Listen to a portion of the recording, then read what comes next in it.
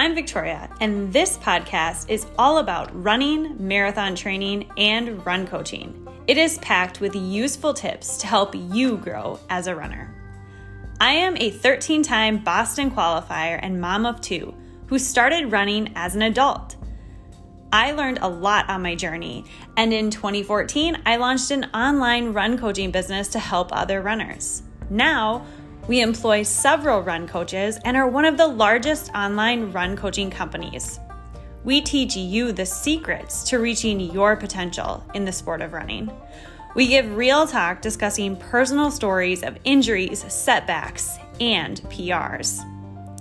Think of this as a conversation with serial marathoners who share the lessons that we learned along the way.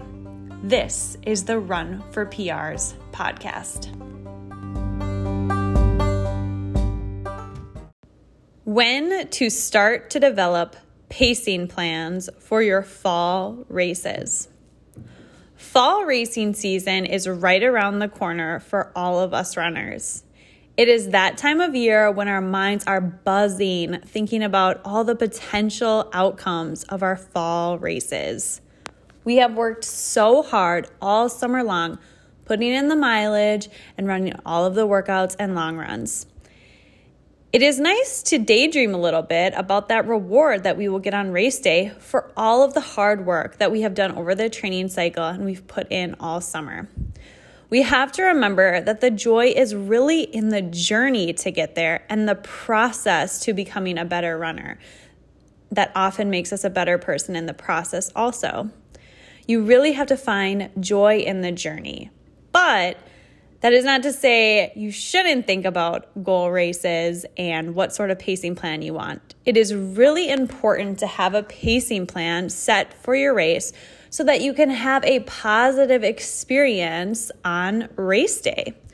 We have all had those races or workouts where we quote unquote blow up or run out of gas at the end of the race, and it can often be a negative experience. We want to chat a little bit about how we can set yourself up for success and have a positive race day experience where you feel amazing the entire time and you push hard the second half of the race and you feel very strong at the finish line.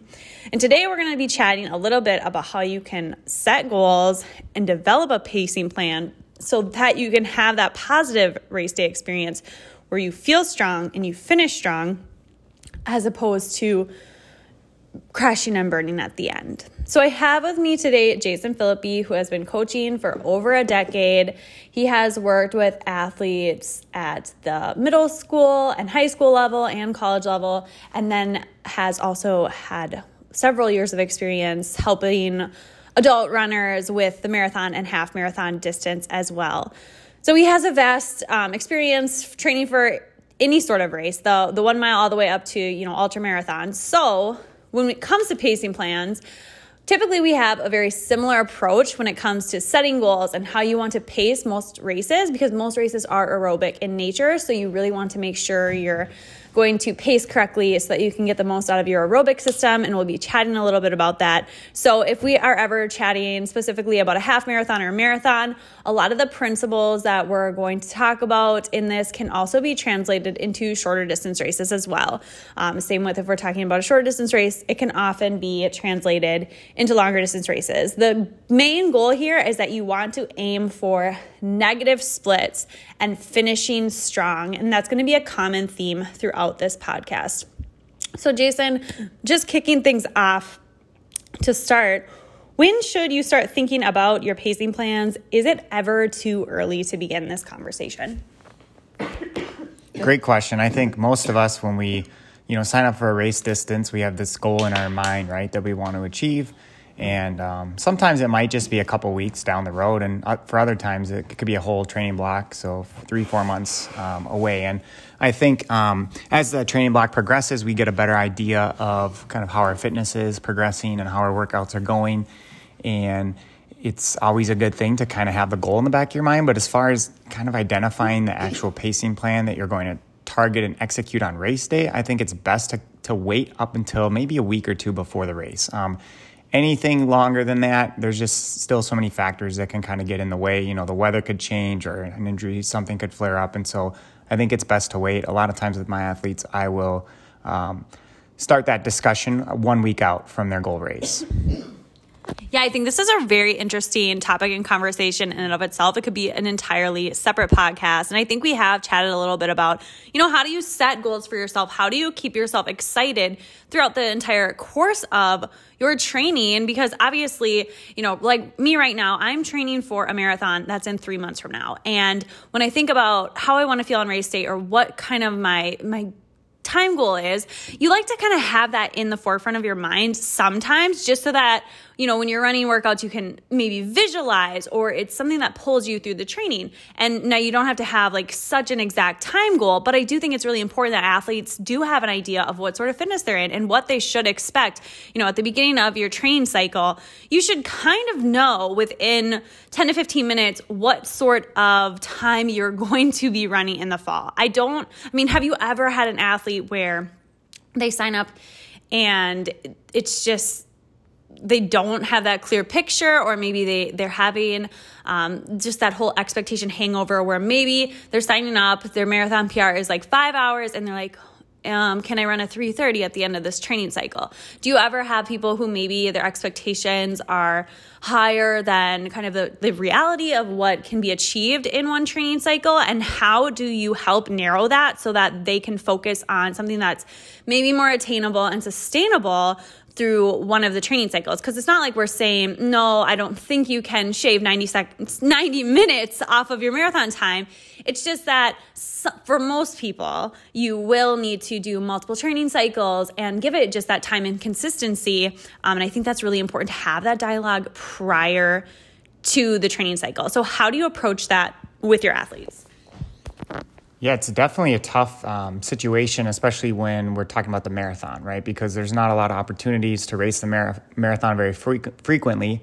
When we've done our 5K time trial series of events or the 1 mile series, you see a lot more cut downs, right? From where the person started to the finish. And that's because they get multiple opportunities to try to execute and try to improve upon their performance. With the marathon, we're just relying solely on that training block and those workouts. And so when the expectation is really high, it can be, it can be difficult. And I think just breaking it down and not focusing so much on the top end of the goal, but more so on little things that they can do throughout the training that's going to, help them improve as a runner, but also give them the confidence and work on kind of that mental toughness. That's more what it's about. And so some of the workouts I might prescribe to gauge that are progression runs, looking for those stronger finishes, or just consistent threshold workouts. And you can compare the third or the fourth set to the first set and just making sure that they're staying consistent or they're running slightly faster at the end.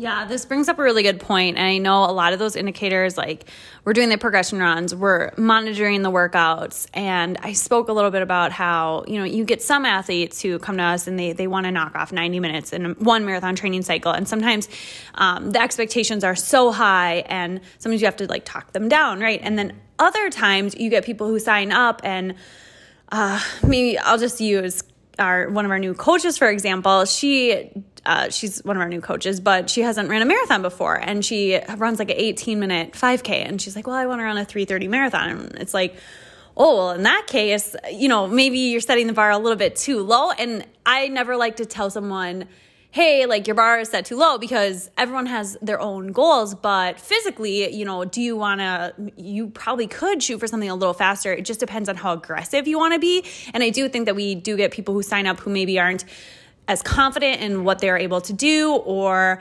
they limit themselves there. And it's not even necessarily that they don't want to go after an aggressive goal. It's that they physically do not think that the fitness is there, or just mentally they're struggling to see themselves as that runner who can run, a fast time. And I've seen this happen before as well. And sometimes I think it's just this mental barrier where people, they limit themselves, or they're like, well, I'm just a hobby runner. I don't want to, have that goal, or that's not a goal that I want to achieve because I haven't been running my whole life, and that sort of thing. So how do you talk someone up? Or do you even think that's maybe not appropriate for a coach to be like, hey, you could actually do this sort of time?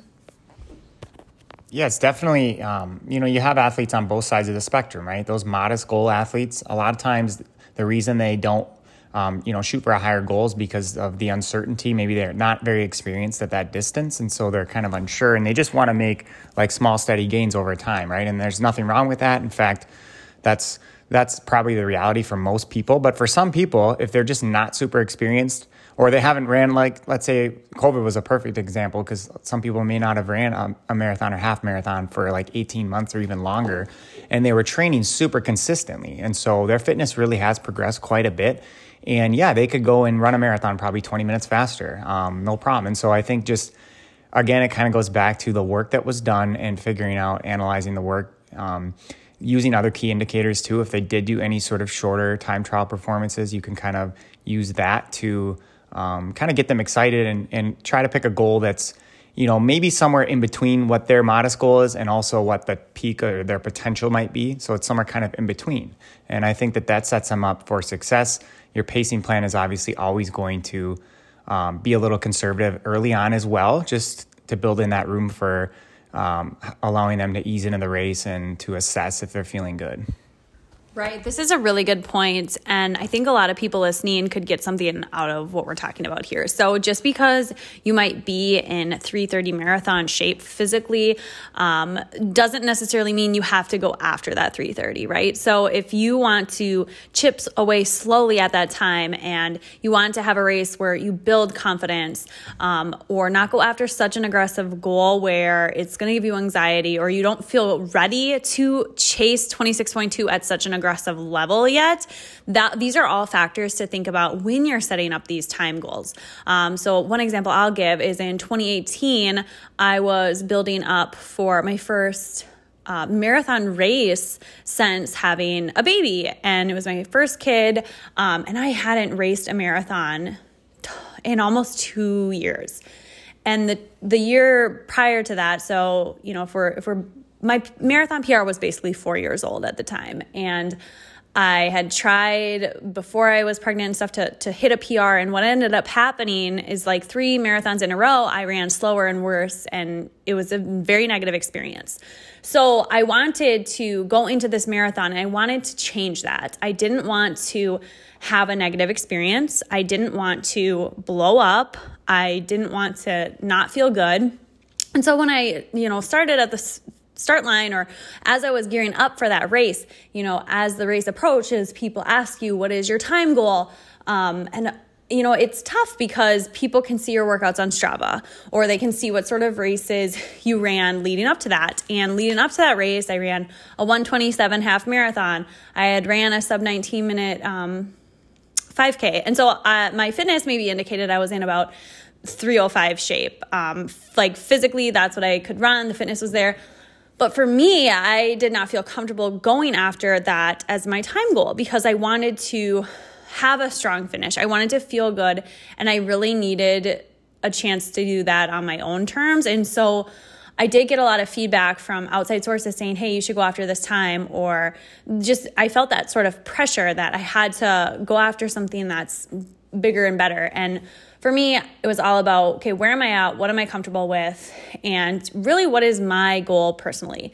And for me, the biggest goal going into that race was I want to not feel like I did the previous 3 marathons that I raced. I want to prove to myself I can have a positive experience. I want to negative split. And I think that that's almost more important going into a marathon than, oh my gosh, I really want to break the 3:30 barrier, or like just having these arbitrary number goals. Because in reality, a lot of these round numbers in the sports of running, we get really fixated on that, but it's not necessarily beneficial for us, right? So if we just get so fixated on, I have to go right under 8-minute pace.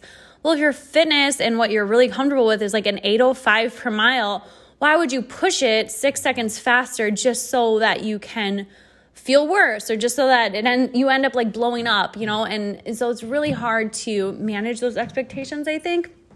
Jason, have you ever had similar experiences where you feel pressured to run a certain time because you did a half marathon at a certain pace, or people are, putting pressure on you to maybe break arbitrary barriers that you don't necessarily feel like you're 100% in the fitness to run? And I think at the LA marathon, I know you kind of were set on like the 240 barrier, and going out on that sort of pace maybe made for a worse race day experience, and you didn't adjust based on the weather that day. And do you think you would have ran better had you have just listened to your body a little bit more and not have gotten so fixated on that number?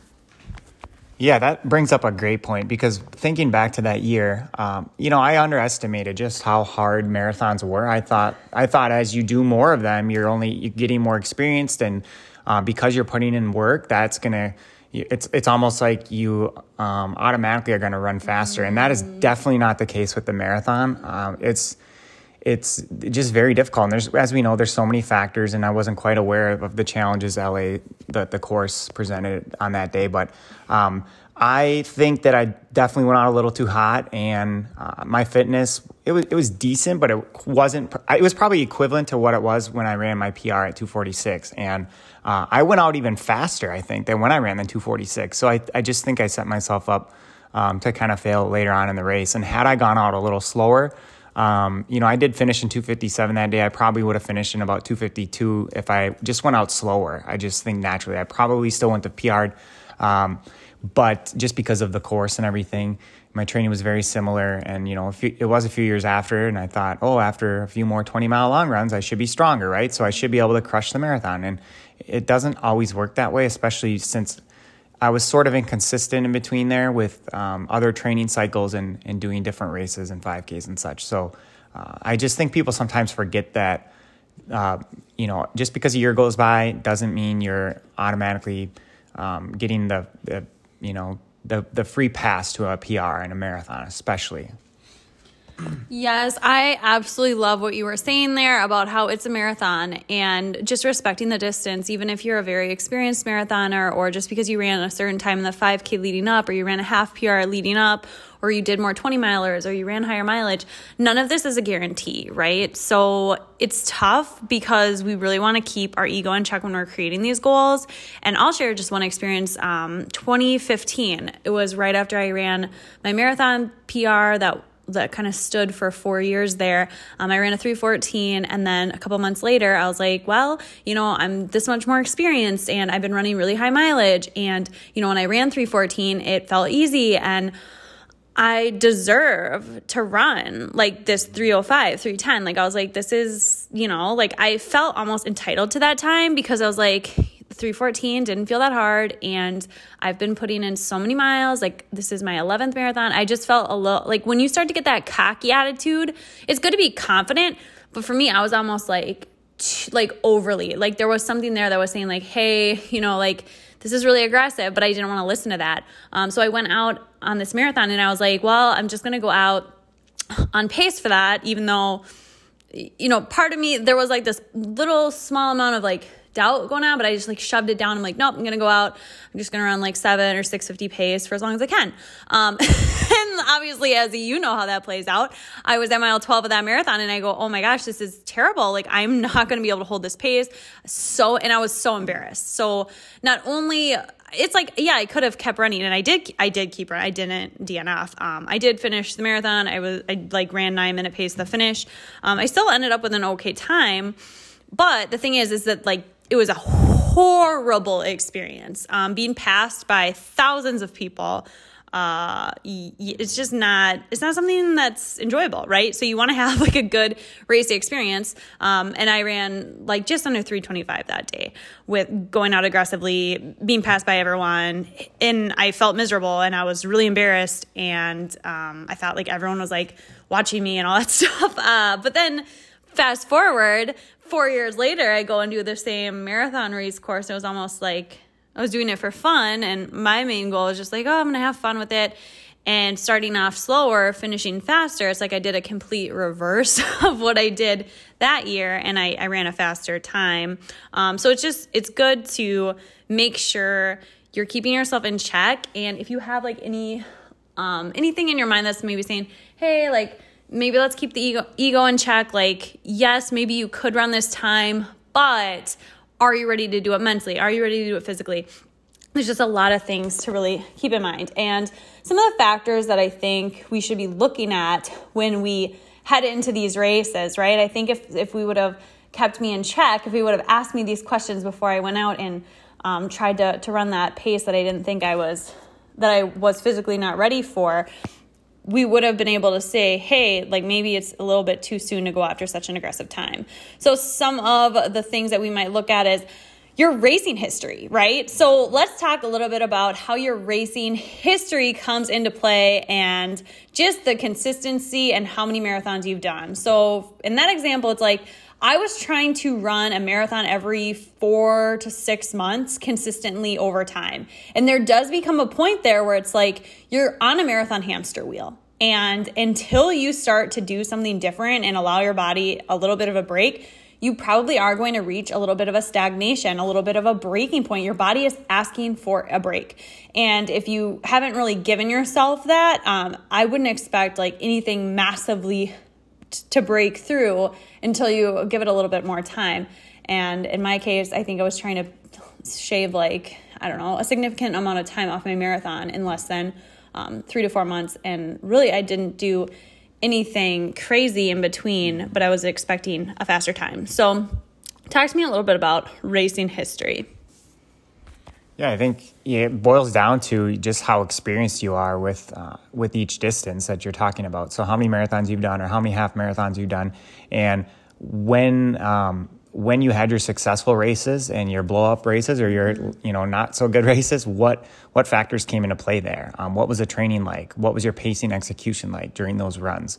How do you handle hills or heat or cold temperature? All of those factors. So I think that to me, when I think of racing history, that's what it goes into. It's not just about how many times you've done it. It's about all the different factors and how you've kind of overcome them and what factors were you successful with in terms of achieving some of your best performances.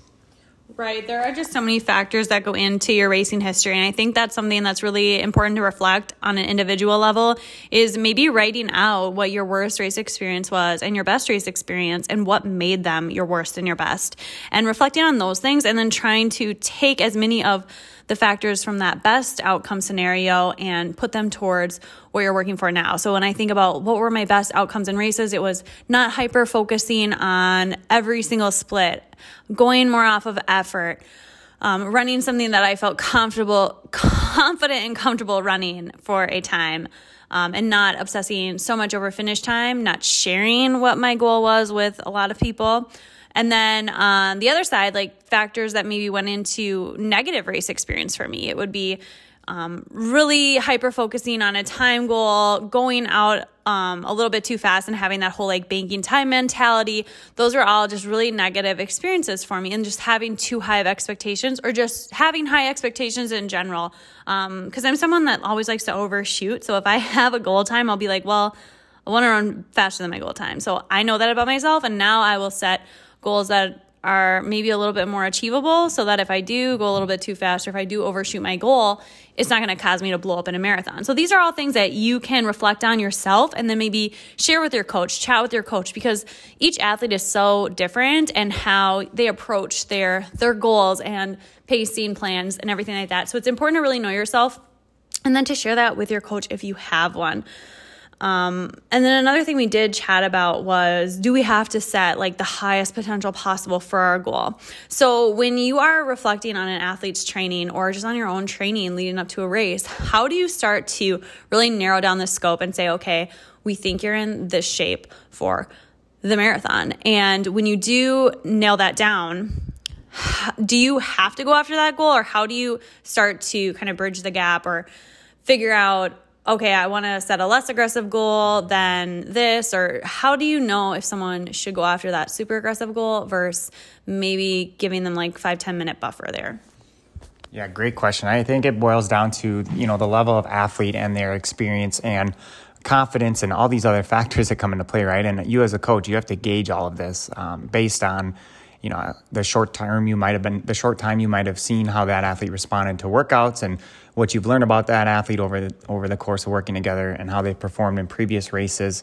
What I like to do is kind of look at setting up like an ABC type of goal. And I always develop the plan with the B goal in mind for the most part. I tell the athlete that the pacing plan is based on the B goal. So if you're feeling good and you're able to hit these paces or exceed these paces, you might end up closer to your A goal. And so that's kind of how I structure the plan.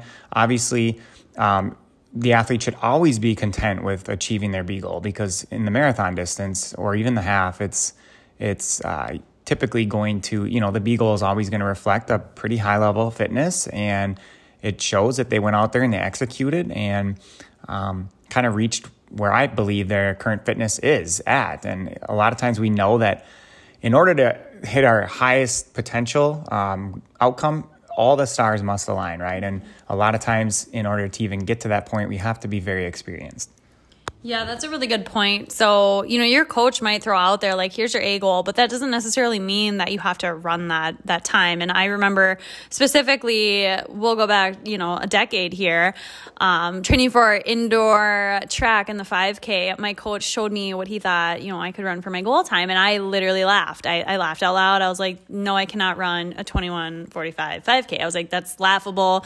I was like, ha ha, very funny. And he was like, no, I think you can do this. And I was like, absolutely not. Like, that's just not in my wheelhouse. And so I went out on that pace and I didn't hit my goal. I ran like 22:30, and then it's like I tried again and I also didn't hit my goal. And it was really frustrating because I was like, well, my coach is telling me I'm in this shape and I just cannot execute. And it was really hard for me.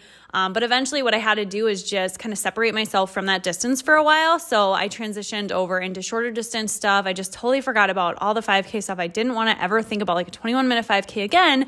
And many people know how the story goes now. I've ran an 18:36 5K. So it's just, I think some people, they get really fixated on, okay, this goal, time goals. And when you focus so much on the time goal, I think it makes it almost like harder for athletes, or just having such high expectations and like focusing too much on that. And I think if in the moment I wouldn't have been like, oh my gosh, my coach thinks I need to run this, I need to do this, and put so much pressure on myself, I think if I would have just like not have known that my coach wanted me to run that time, that maybe I would have ran better.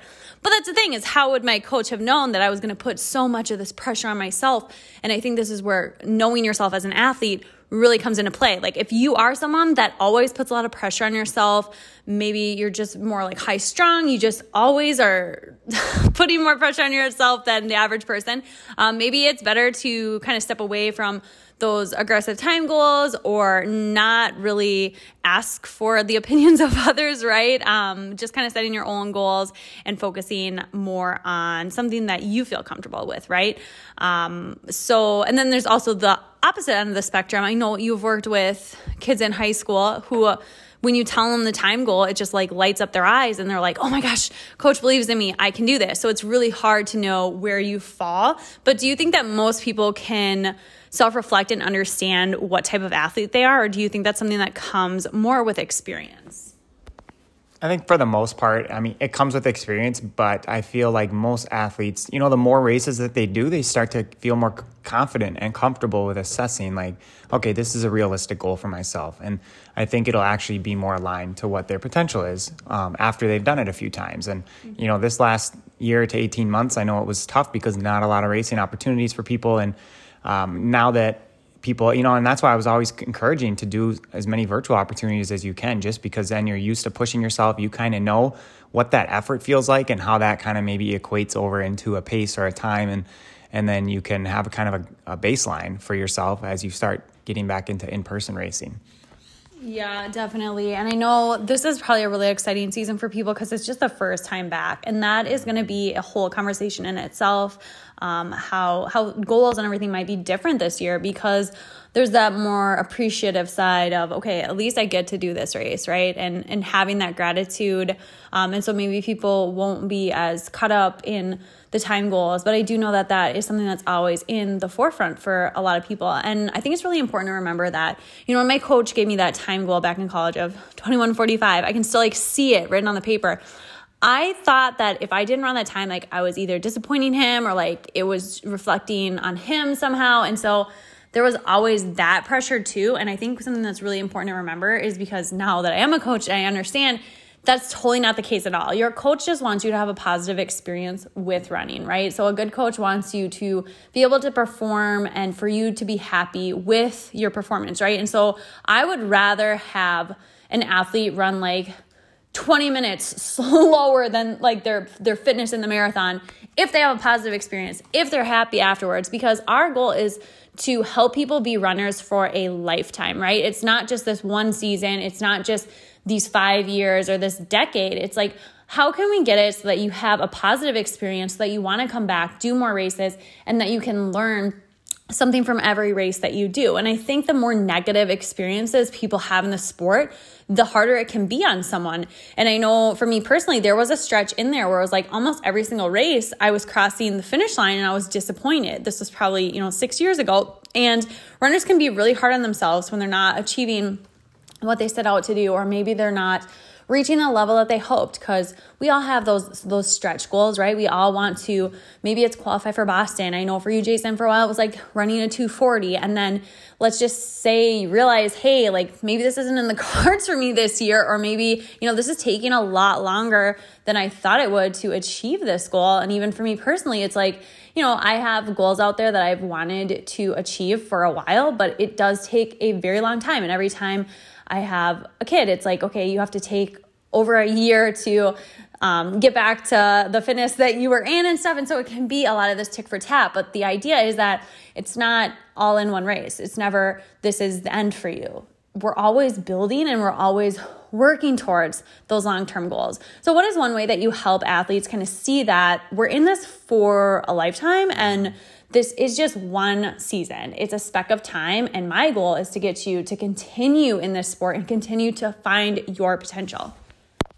Yeah, good way to put it. I always think of, every training and racing is like a massive puzzle, right? And so when we think about especially elite athletes, they've raced probably, hundreds of times, and they don't get to the level they're at without having some really tough experiences and tough races and less than ideal race goals, race times that they've achieved. So I think for us, we need to look at even a poor racing experience as a learning opportunity to figure out like what can we do differently, or what's the reason for the my race today. And so reflecting on all the races, the things that go well, why did it go well? What did you do right?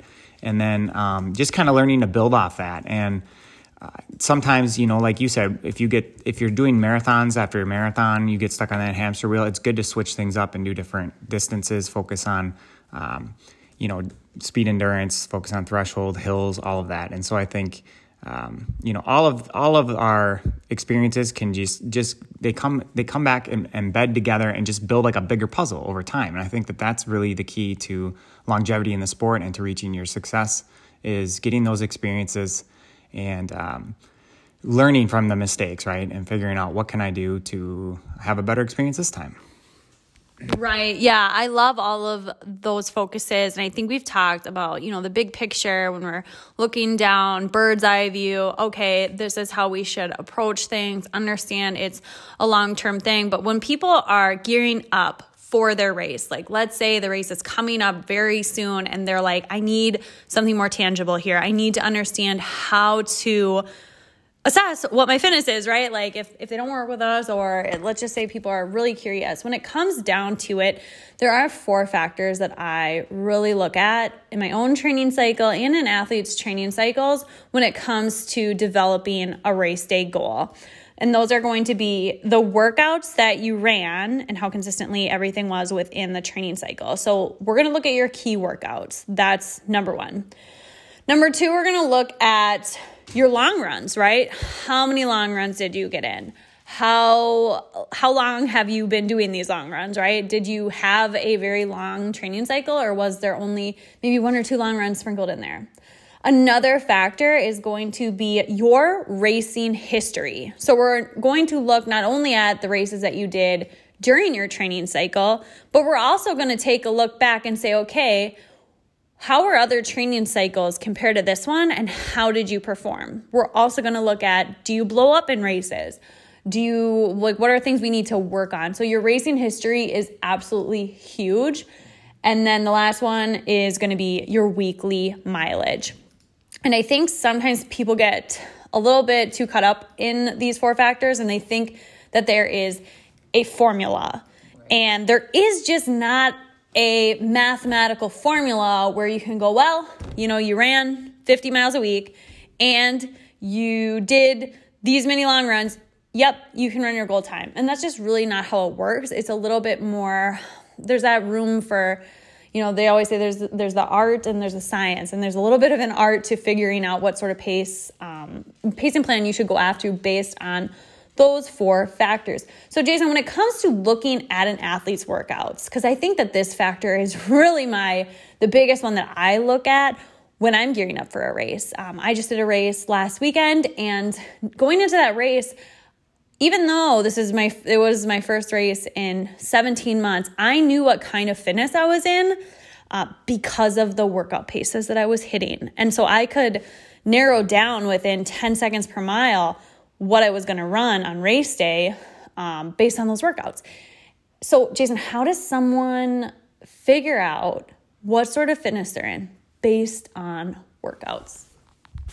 Yeah, I like to look at that kind of comparing, I guess, the discrepancy between shorter interval paces versus like longer tempo runs, and seeing if the athlete's able to hit certain paces better, looking for patterns, right? Like, are they constantly running like too fast on their interval days, or are they struggling to hit those interval paces, but they're doing really well in their tempo and their steady state runs? And so just kind of getting a feel for that, and then applying that knowledge to the race distance that they're training for, and then kind of, devising a plan in place that's going to kind of assimilate how they're doing on their workouts. So if they're struggling to hold a pace for tempo, I'm going to start them a little bit slower and have it be more of a progression effort. But if they're showing that they can really be consistent, then I'm going to probably start them a little bit faster and just kind of keep them in that same pace range. And so that's kind of how I use, and I use obviously Training Peaks to look at this because I can see all the data and the splits and everything, and it's very helpful to me. And I can look back at previous workouts too.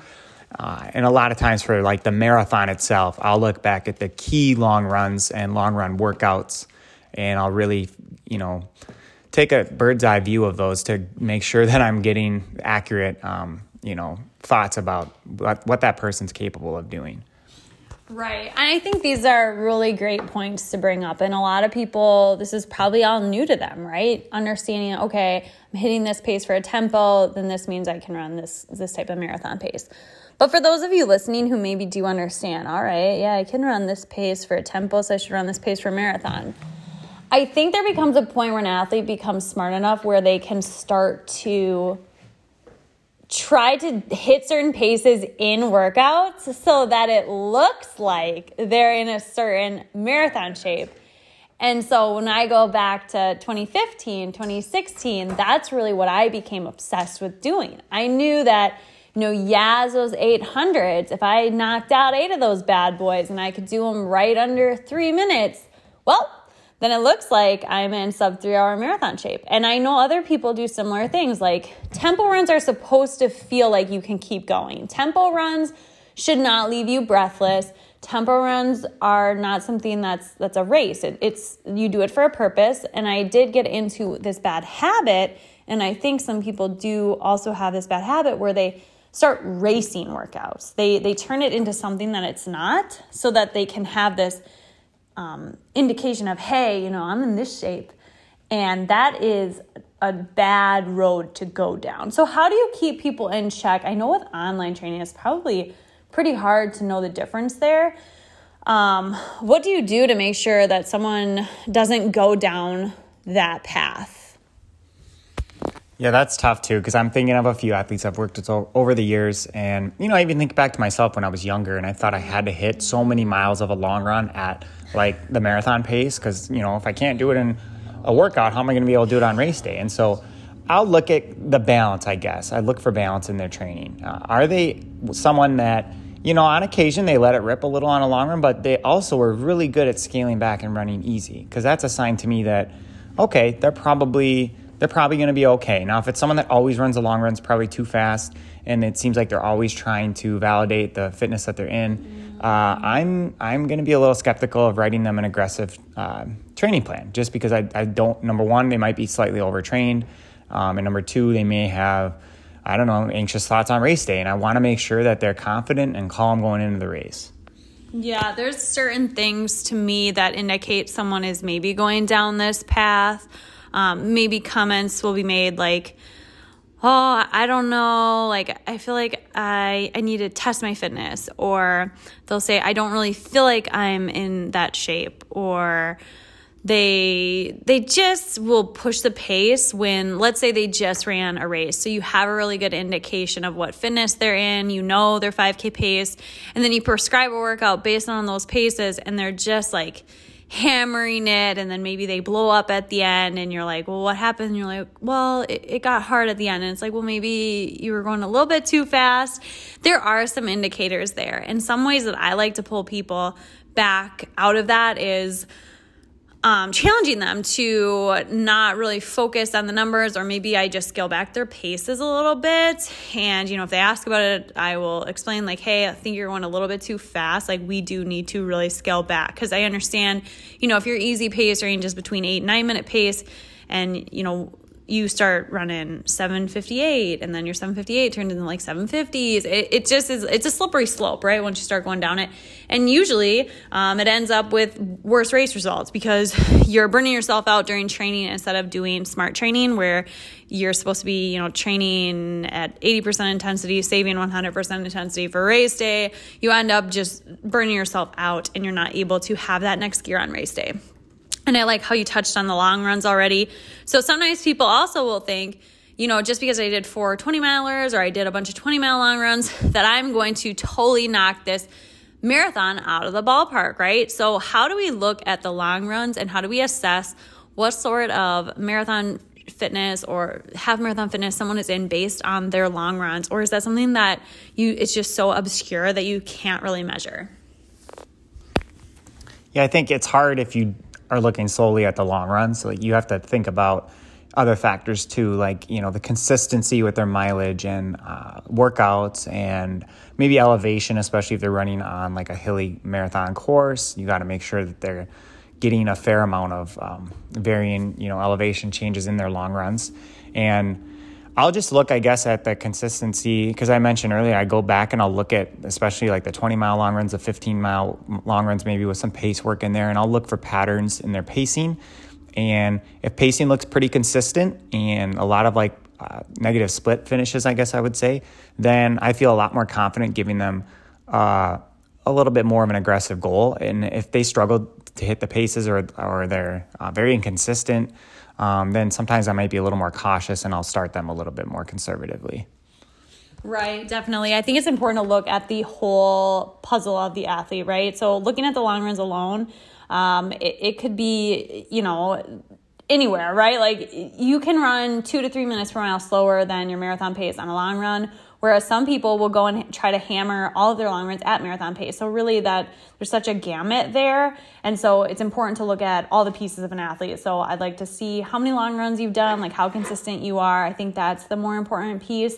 And then we also look at your workouts. So, okay, what type of paces are you hitting at your top end speeds, or what sort of race results are you getting in combination with everything? So there really isn't a formula. It's more just how consistent have you been, how fit are you, and how much mileage and long runs have you been doing. And I think weekly mileage is another thing that's really important. But again, I also don't think that there is like a causation effect. So if just because you're running 60 miles a week doesn't mean you're going to be like a sub 3 hour marathoner, or just because you run more miles per week this training cycle than you did last does not mean you're going to hit a marathon PR. And I had been really fixated on mileage back in the early 2010 era. I was slowly increasing my mileage from 2011 to 2015, and I saw PRs in all the distances. And so I was seeing that for 4 years in a row. The more mileage I ran, the faster I became. And I took my marathon time down from 4:09 to 3:14 over those years. And I really got into that mindset of, okay, I just need to run more miles.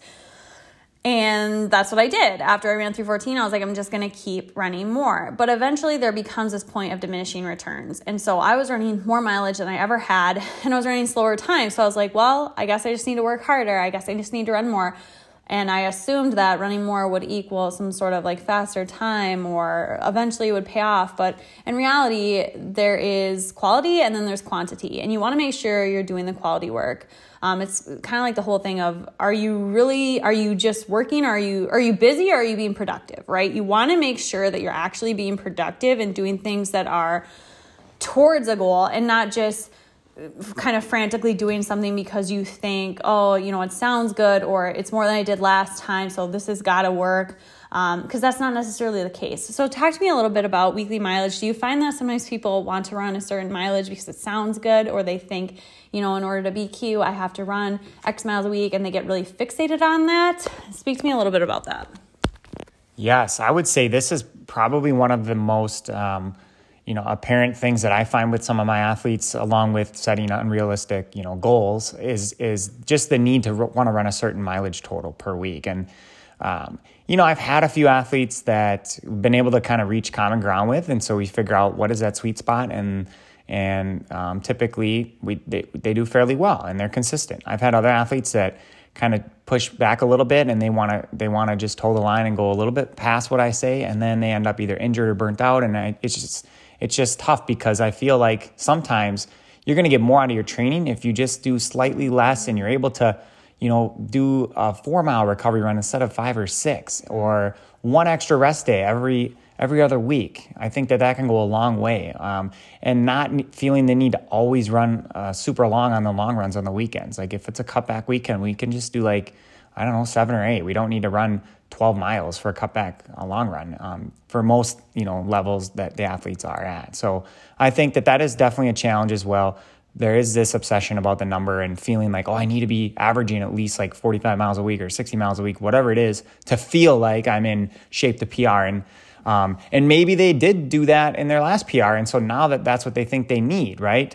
And then there's the flip side. There's athletes that maybe didn't do so good in their previous marathon block. This is a very common one, by the way. And it's because they didn't do enough long runs. So they need to do more 20-mile long runs.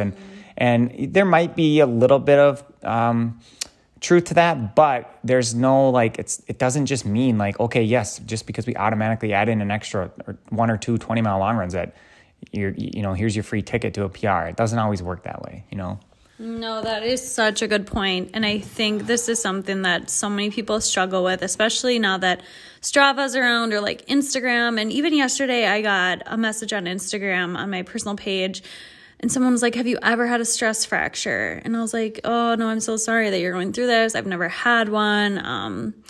And she was like, you're just my inspiration, and I just wish I could run as much as you. And I just felt totally heartbroken, devastated, because I was like, oh my gosh, I hope that people are not looking at what I do and saying, hey, I'm going to try to run how many miles she is. Because when you don't have a reference point for really what you're looking at online, it can do damage, right? So, I mean, she was looking at my training and thinking, I want to run like her. And maybe, I don't know, maybe she was trying to copy my training, so to speak. And that ends up in situations that, maybe you're getting a stress fracture or maybe you're not reaching your potential.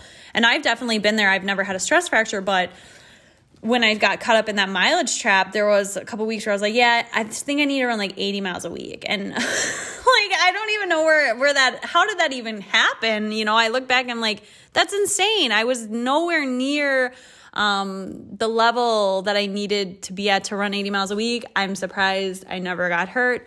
But the fact of the matter is my race times did get hurt, right? I started running slower. That's when my slow marathons started happening. That's when I started running slower than I ever had.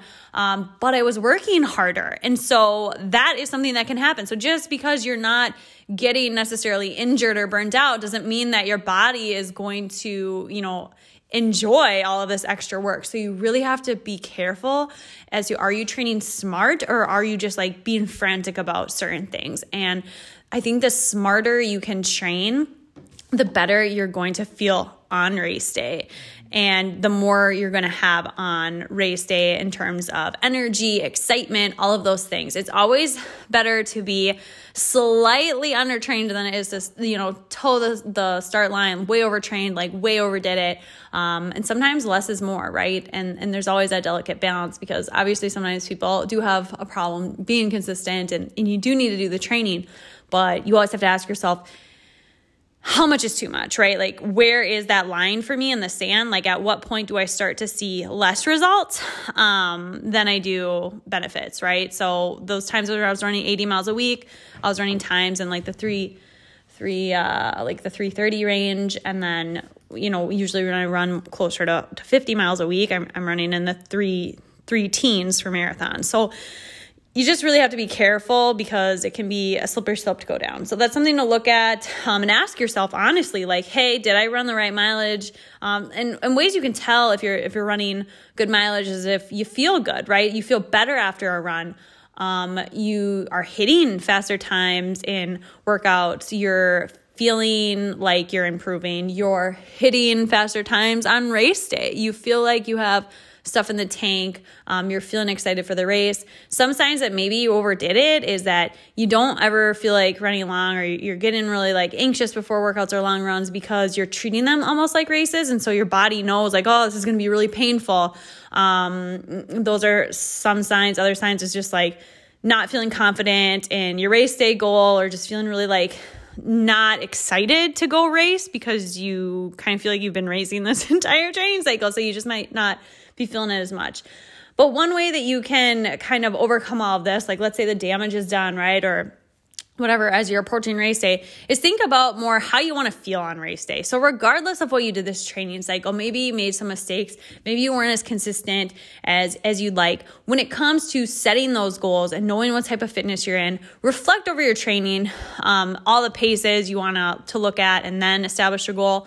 But also look at how you felt during your training. Look at how you felt on races that you've done recently, and try to figure out, how can I get a positive experience on race day? What are going to be the key factors there? So Jason, when it comes to setting those sort of non-time-based goals, what are some ways that athletes can guarantee themselves a more positive experience on race day?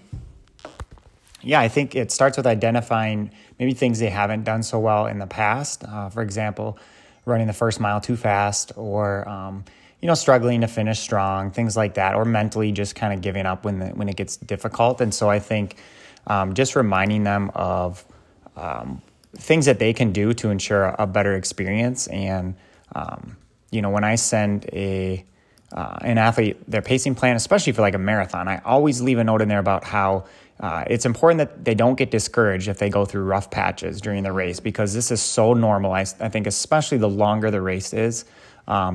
And that doesn't mean that the race is going to continue to feel that hard the entire time. I can't tell you how many times I've gone through even 5Ks or half marathons where, you second guess yourself, you question yourself, especially if you're like going up a hill or into the wind, or you get dropped from the pack. And it's just like, just take a deep breath, focus on regrouping, positive thoughts, keeping those positive mantras, and just focus on what you can control in that moment. And don't worry so much about the outcome, and just focus on what you can do to get through it.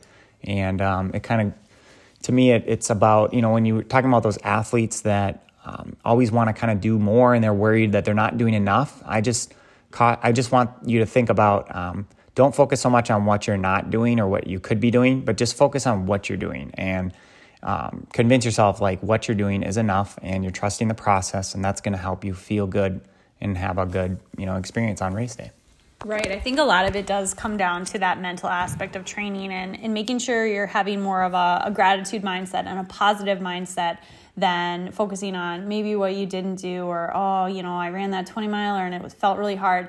If you're having those sort of thoughts as you head into race week or head into the taper, that's not a good mindset, and that's not a good thought pattern to be having. So if your thoughts are, oh, that 20 mile felt really hard, I don't know how I'm going to be able to hold the pace on race day, we have to flip these things, and we have to make sure that our thoughts are more positive. Like, hey, my 20 miler was really hard, and then framing it up like it was in the middle of peak training. I did 2 quality workouts that week. I was really stressed from work. It was a really hard run because of the weather or because I was alone, and thinking of all of the things that made that run hard, and then realizing, I'm going to feel so much better on race day because my legs are going to be fresh. I'm going to be able to have more glycogen because I carbo loaded, and thinking about how something that maybe appears negative can actually be turned into a positive. Or thinking about workouts like, I totally bombed that workout during the training cycle. Like, there's no way I'm going to be able to hit this pace on race day. Saying, you know what? I did have a few workouts that were hard during my training cycle, but what I learned from that is that I should not go out hard because I always feel better on those workouts where I ease into things, and I'm just going to listen to my body a little bit more. Whereas you can really just get down that rabbit hole of spiraling negative thoughts like, I'm not in good enough shape. I didn't hit 60 miles a week. Like, remember that one week I just felt awful and like, how am I going to do this? Like, you can't have those type of thoughts. And so I think the biggest thing going into this race is be confident in what your abilities are, but also thinking about that mental side of things. How are you going to talk to yourself in the days and the weeks leading up to that race? And on race day, how are you going to handle those feelings of stress, those moments of doubt? And you have to have something in your mental bank to go after and reframe any sort of negative thoughts, because all runners have those moments of doubt and those negative thoughts. But if you practice this and you practice reframing things to making it either a neutral or a positive, that can be totally a game changer on race day. So it's really important to remember those things. Do you have any final words of wisdom for people who are setting these race day goals and for how they should feel on race day or coming up with pacing plans?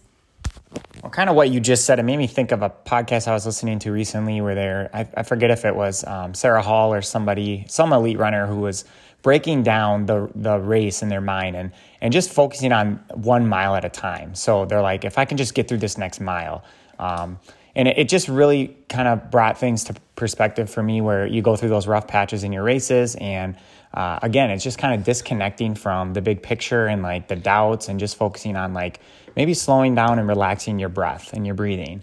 And then, or maybe focusing on like just keeping good form. And that can kind of help some of those negative thoughts and try to help them dissipate and just focus on regrouping, kind of gaining that confidence back that, you still can salvage a pretty good race here, or you can still finish strong. So I know a lot of what we talked about today is, mindfulness, but also the mental side and thinking about your pacing. And I just think that it's something that evolves over time. And the more difficult experiences you have with workouts and races, I think that you can learn from those experiences and can be less likely, I think, to repeat those mistakes. Yes, definitely some good words of wisdom. And I know we've chatted a lot on this podcast of various topics, but it is really important to focus on that mental side of things and understanding that with each race, you're going to become stronger. You're going to learn something from it. And thinking about all of the ways that you can measure success that aren't necessarily, time-based goals. That's really important going into things.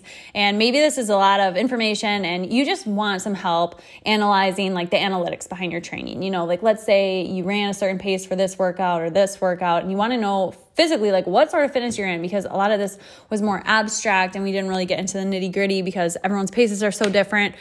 We do use a VDOT calculator for all of these things. But sometimes even using that can confuse people, right? So if you really want someone to do a deep dive with you and kind of review your training and you're not already working with us, we definitely do that. So if that's something you're interested in, we would love to set up a consultation call with you and help you with these final weeks and developing race day goals. So if that's something you're interested in, you can fill out the form on our website, www.runforprs.com. You can fill out the form there and you can get connected to a coach right away. We always do a free 7-day trial and we can get you on with a phone consultation and get all of your questions answered. We would love to help support you in any way that we can. Again, that's www.runforprs.com. So thanks for tuning in.